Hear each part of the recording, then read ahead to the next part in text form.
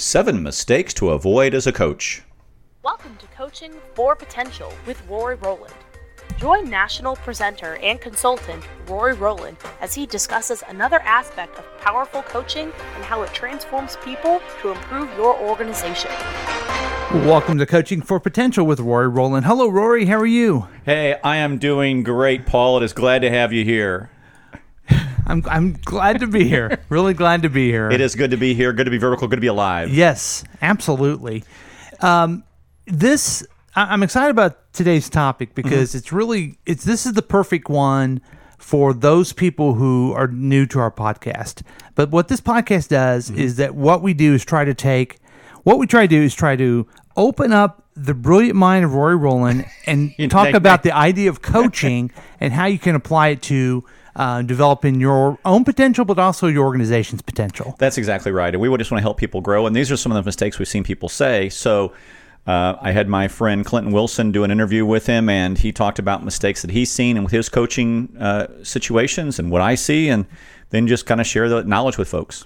And what's exciting about this is that the people who've been following this podcast, they don't make mistakes, but this is for those new folks. This is actually for me. No, this is for all of us who's made mistakes. And you're talking to Clinton again, who is...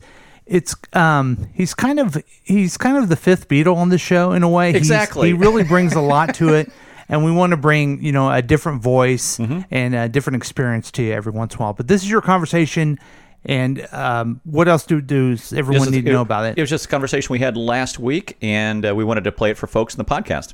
Okay, here is Rory and Clinton. Take it away. So here we are today with Clinton Wilson. He's a coach out of Louisiana, and he and I today are going to talk about the 7 mistakes to avoid in coaching. So Clinton, glad to have you here today, buddy. Thanks a lot, man. It's good to be here. I love talking about mistakes because it's always the funnest thing in the world to talk about.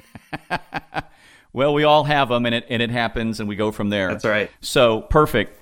So what from your perspective, is there any one mistake that a manager makes that that concerns you? There are a few, and I have a few on my list. I know you had a few that you wanted to talk about as well. And the number one thing for me, and I'm going to talk about it here in just a little bit, is misidentifying the problem. That's my biggest one. I'm going to talk about another one before that, but I want to hear yours first. And I believe it's kind of delaying it a little bit, right? Well, that I think is the biggest issue that I see for all managers is they just delay it. What they want to do is they really want to manage the issue effectively, but they say, well, if I just wait for the right time, or I wait for the right moment, or this isn't the best time to do it, and so they think in the back of their mind, maybe this might go away, and it never goes away. That's the unfortunate thing. Yeah. It never goes away. And I know for me, the key to this process, it's a feeling of anxiety. You just don't want to confront it, right? Mm-hmm. That fear, that anxiety, all of those things make it difficult to want to do this. And so we all face those challenges as a coach. So what are some ways around doing that? Just get on with it? Well, you've really got to get to the mindset of just got to pull the Band-Aid off. And it's really almost like I would relate it to a rock in your shoe. A small pebble, piece of sand, you might be able to walk with it a while and it doesn't bother you too much. But then, there's sometimes a rock gets in your shoes and it's just the right spot that just drives you crazy. Right. And I kind of use that as the key. You don't want to always coach people from a perspective of a problem. The reason we call this coaching for potential, we want to focus on the person, not the problem. Yeah. How do we help them improve? How do we help them develop? And so if we stay away from focusing on the problems or the mistakes that they make and looking at the potential and how we can help them grow, because most people that I see, and I'm sure you see this too, employees have positive intentions. There's negative intentions and positive intentions. And most people have positive intentions. They don't mean to screw up. They don't mean to make a mistake. But it happens because the way they look at things or their mindsets or their perceptions. And so what we want to do is recognize, let's go ahead and talk about that, because when my clients, point out to me that I've made a mistake, and I do from time to time, when they point out to me that I've made a mistake, I welcome it. I relish it because it's a way for me to improve. And I look at myself as a painter. Do you want the room to be green or blue or orange? I don't care what color you want it to be. I want you to be happy with the color that you pick. Yeah. And if I've started with a color that's a little bit off what you want and you want to tweak it, just tell me. We'll pull out the palette and I'll make sure I hit the color scheme that you want. So many times people delay it, don't bring it up to people's attention, and therefore the problems occur, and it makes it much more difficult to coach effectively. So I think that's one of the keys with delaying, is you don't want to do that too much. Right. And then the next thing that you were going to talk about, if I remember correctly, is questions, the challenges of questions, the mistakes that we make as coaches with questions. And just give us your first thought on that, the mistakes that we make as coaches with regards to questions. So I'm going to tie it in a little bit to what you just said, where you said you want to kind of just rip off the Band-Aid, right? You want to get in there and do it. And sometimes we do that same way with questions, and we want to jump right to the point and just say, why did you do this? And it's an attacking question. You jump right in because you're afraid maybe of what the answer will be. One of the things that I did this as a manager, and I thought I was a great manager, is I said, do you think you should have done that? And what are they going to say to that? Here, hold on. I got to do a Dr. Phil question. Yeah. How'd that work out for you? Exactly. And I got one-dimensional answers. There was no growth out of it. It was very one-dimensional. It was very directed at one thing that I saw as the problem that may not have been the problem. And one of my favorite things is whenever a manager feels like they already have the problem figured out, and let's say I'm the person they're coaching, and I say, well, here's what I think the problem is. Let's say I'm having a difficult time talking to my customers or my members. And the boss says, well, do you think it would be a good idea if you dressed better? And do you think your dress code maybe has something to do with that? And you're thinking, where in the world did that come from? And it makes me feel, as an employee, I wasn't listened to, first of all. And why did you even ask me a question to begin with? And that's the tough thing, because you think as a coach, I'm doing the right thing by asking these questions. But instead, what you're doing is you're putting your perspective on the problem and not getting theirs. There's a great book for this called "Help Them Grow or Watch Them Go" by Beverly Kay and Julie Winkle. And in that, they say, imagine if the job interview was the beginning of an ongoing conversational thread throughout someone's career.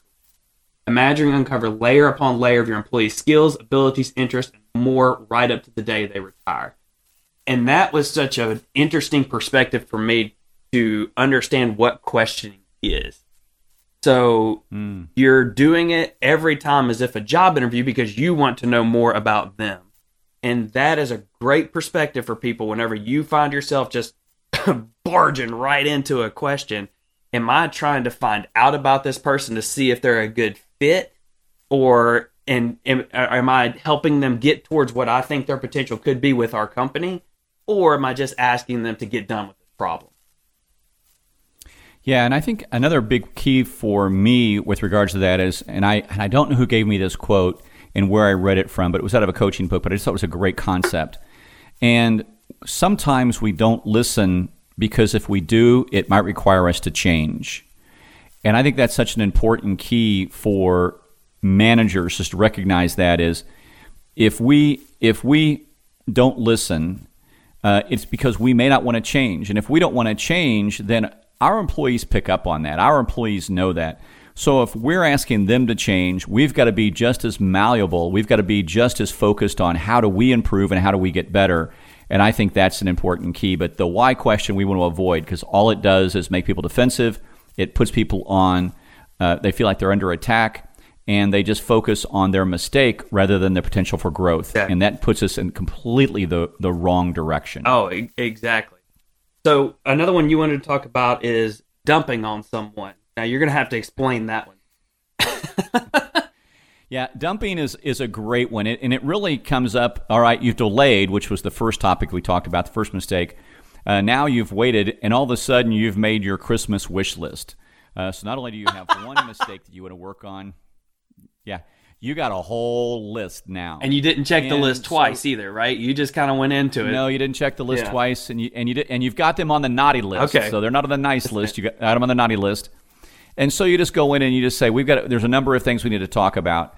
And that's not a coaching session. That's a dumping session. That's designed to make you feel better as a manager, but is it really designed to make them better as employees? So I think that's just one of the important keys, is to try to stay away from dumping, trying to stay away from just making an entire list, and focus on a coaching session that you focus on 1 or 2 or 3 things. Even with major goals that you establish for employees, you can only have 1 or 2 or 3 goals that are major goals that you want to have. So focus on those and don't make it too complicated and don't make it, too overbearing. And also don't come from a perspective of the mistakes they've made, but from the opportunities that you can work with, which really leads into, what you're want to talk about next, and that is misidentifying the problems. And give me some thoughts on misidentification of the problem. So I've actually had some experiences with this where I'll have somebody trying to coach me. And this was way back when I worked with a company a long time ago, and it was retail. And, we tell stories and not secrets, so I'm not going to tell you what company it was. But so I was there, and I was brand new at this and brand new at the company, but they had these little scanning machines that I really didn't know how to work. So my boss comes up to me and says, "Hey, here's what I want you to do. Here's what I think. What do you think about how this should be done?" And I looked at her and looked down at this little scanning machine. I was like, I'm going to turn this thing on to start with. And and that's all I knew, but it was interpreted as I was being a little smart aleck with her. One of the things that we tend to do as coaches is we think that almost every moment is this growing, almost every moment is not what we think it is, or we think we know every moment. Sorry. And so we identify what the actual problem is as a wrong thing. An example of this is saying, Rory, I want you to be able to make your own decisions, but I'm going to make all the decisions for you. So I'm not giving you the tools you need to make decisions, even though that's my expectation. So we view that as we're coaching successfully. I did what I was supposed to do and empower this person, set the right things, set the right goals for them. But instead what happened is we took away the resources they needed to do the job. So whenever you're identifying problems, a good way to look at this is figure out, is this from aptitude, attitude, or available resource? So aptitude, do they know how to do the job? Do they have the skill set? Attitude, do they maybe not want to do the job, or do they have a bad view of that job or bad attitude towards it? And then available resources, do they just simply not have the equipment?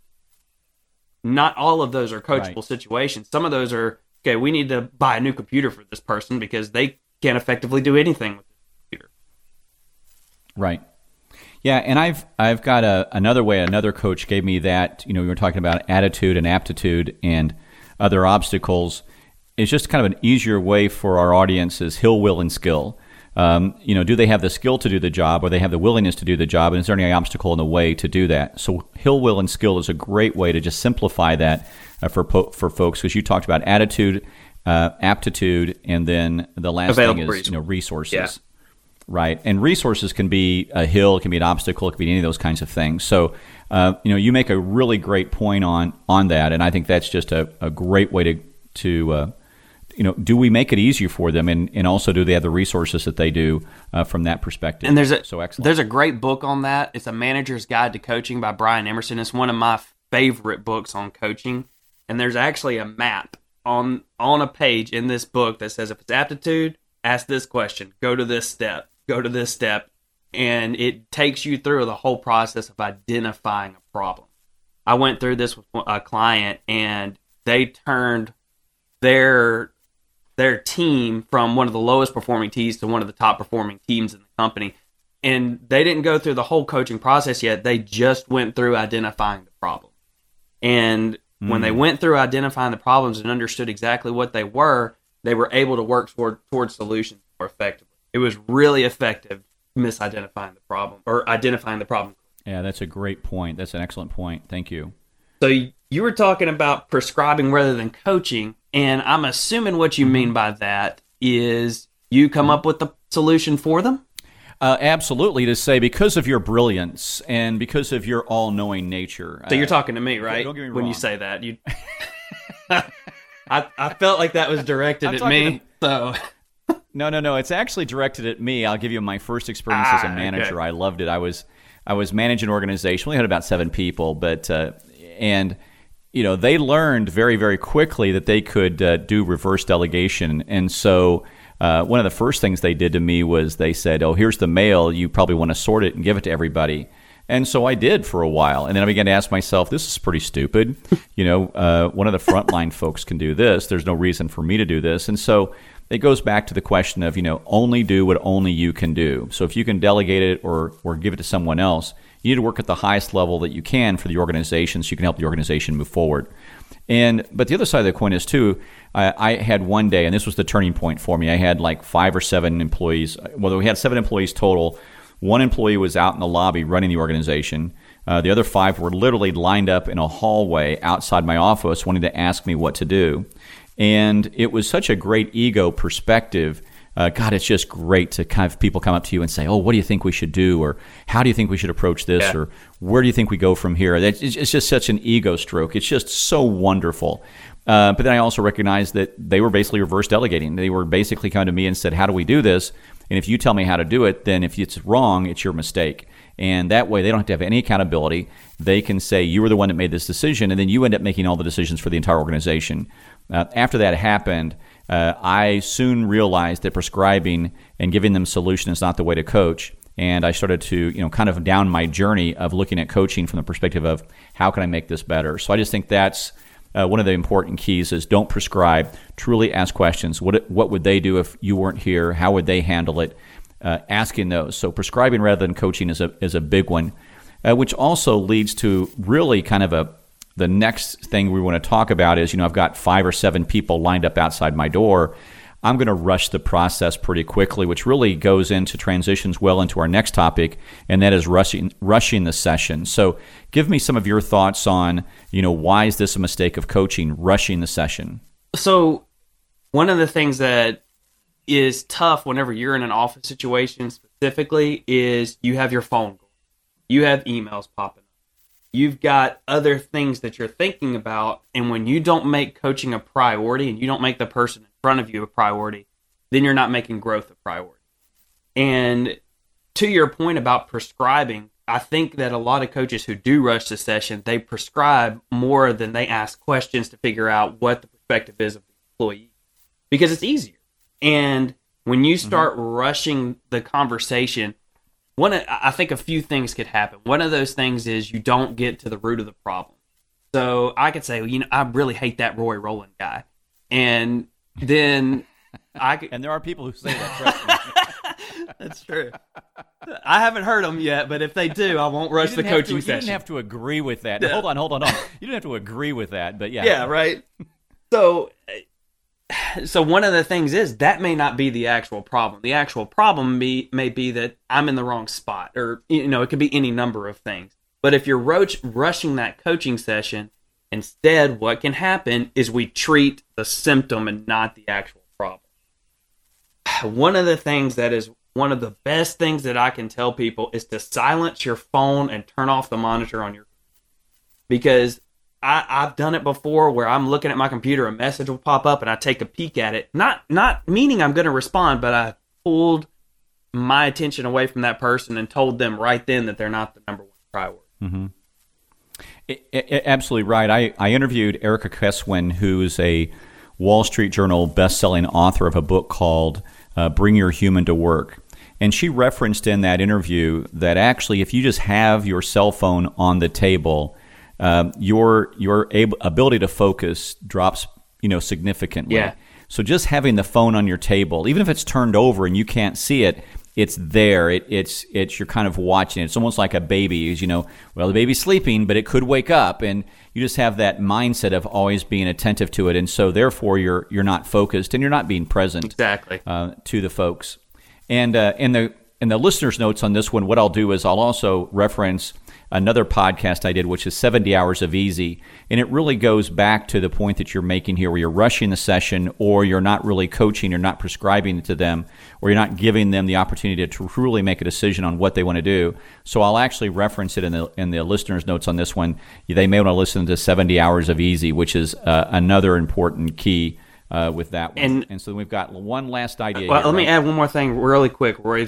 Sure. You talked about dumping earlier, and that can also make you rush a coaching session. So when you come into a coaching session, keep it to about 1 to 2 issues only. If you've got something you want to bring up to somebody, keep it to one, because if you go through a ton, you're definitely going to rush it. That's exactly right. And so we make sure that we take our time, focus on them, and don't rush to the session. Exactly. Which brings us up to our last and final 7th mistakes to avoid, and that is denial. Yep. So often, and this one is we live in the land of denial. And this one is both from the perspective of we deny that we might be part of the problem, or we deny our opportunity to grow ourselves, that we don't have a fault. I love managers who say, what can I do to help you? But is there anything I do to impede your ability? Do I step in the way? Do I do something that makes it difficult for you to do your job effectively? And so that denial that, now that we're a manager, we're all perfect. And boy, that can be just a huge, huge mistake with folks. And I've heard you say this over and over again, but it's all about getting the ego out of the way, right? Absolutely. It's not about you, it's about them. And really a great paradox. A lot of people think that by being ambitious and striving for success is the way to climb the corporate ladder. And really it is being ambitious and driven for your folks. The more that you can grow your folks, the more you can grow the people below you, guess what? The more you're going to be elevated. It's not because of your drive or your desire to climb the ladder, but helping other people climb the ladder, then guess what? You become more valuable to a great organization. And that's really a great paradox of organizations. And it's a great paradox of your career. So I just think that's a very, very important key. So we'll wrap up, unless you've got any last thoughts on that one, and we'll wrap up and kind of reiterate the top 7 mistakes people need to avoid in coaching. Yeah, the only thing I could say with you is we've made the mistakes too. So if you are making any of the mistakes on this list as a listener, you're fine. You make the adjustments and keep going. Don't say, oh man, I'm number 2, I quit. Yourself, right. Yeah. Yeah. Well, and you make a great point. Not only do we want to coach our people for potential, but we want to see a potential in ourselves. Right. And by trying something new, guess what? You're like a toddler who's trying to learn how to walk. They're going to be wobbly. They're not going to be very good at it. They're going to struggle.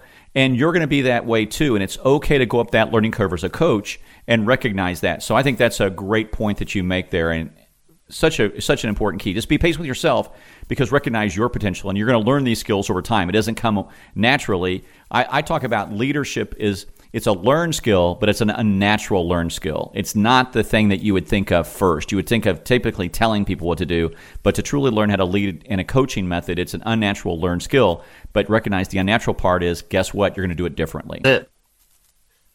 That is very good. So the top 7 mistakes. The first one is delay. You just put it off and you go, oh, well, this will fix itself or it'll get better. And that doesn't happen. And the second one, Clinton, was? Asking questions the wrong way. Going to why. Asking rhetorical questions. Absolutely right. And the third one is just dumping on them. You wait and wait and wait, and then all of a sudden you've got your Christmas list of mistakes. It's like Seinfeld. Gosh, what was the episode in Seinfeld? And they were talking about list your list of grievances. Oh, you're talking about Festivus. Festivus for the rest of us. Absolutely, yes. Festivus. Festivus for the rest of us. You got to have your list of grievances, boom. That's right. And you're going to settle those. And yeah, so that's really what dumping is. And then the fourth one is misidentifying the problem. And we'll just add Festivus as 3.5 for everybody. But number 4 is misidentifying the problem. And that is coaching maybe where it's a situation that needs training, or you need to buy them a new computer. Something like that. Make sure you're identifying the correct problem before you start trying to take action. Absolutely. And the fifth one here is prescribing rather than coaching. You're just going to tell them what to do. It's great for the ego and it's great to be on the throne, but it really isn't a coaching method, and that'll keep you from it. And then the sixth one is rushing the session. Let's go ahead and go to 7 then. Well done, man. Wow. So, and there's your representation of what number 6 is, and don't do that. That's the summary for number 6. But for real, focus on the person. Your people, your team is the number one priority. That's how you get things done. So don't rush them. Yeah, don't rush the sessions. And then the next one is obviously living in the land of denial, that you're perfect, you're the manager, you've arrived, you're all fixed, and that you need to fix your folks. recognize that you need feedback too in order to get better, to be a great manager. So with those 7, go out and be a great coach. So Clinton, thank you very much for helping us with our podcast today. It was a great discussion, and I wish everyone out there in listener land have a great day. Thank you, Clinton. Thanks, man. Bye-bye. So that's your conversation with Clinton Wilson. That was it, and we just talked about the things that impact folks and, just rushing a conversation or not really listening in depth, being present. All of those things can be major mistakes. And I just thought he brought a lot of concept to it, a lot of ideas to it, and just wanted to share it with folks. And it really is something that we've all made those mistakes in the past. And we have certainly had employers that do those mistakes. Right. But just fine-tuning it will help. Another great way to fine-tune your coaching is contacting you. Absolutely. So how can people do that? There's a couple of ways we can do that. Is at RoyRowland.com. That's RoyRowland.com. And also Coaching Manager University, we've got a coaching tool that we've put together, and it's actually an online learning tool, and people can get a hold of that too. So if they want to get a hold of me, just go to RoyRowland.com, reach out to me, and we'll help them do that. All right. Well, thanks a lot for everything, Rory, and thanks for listening, folks. Thank you, my friend. Thanks for listening to Coaching for Potential with Rory Rowland. Join us next time for another discussion about the power of coaching.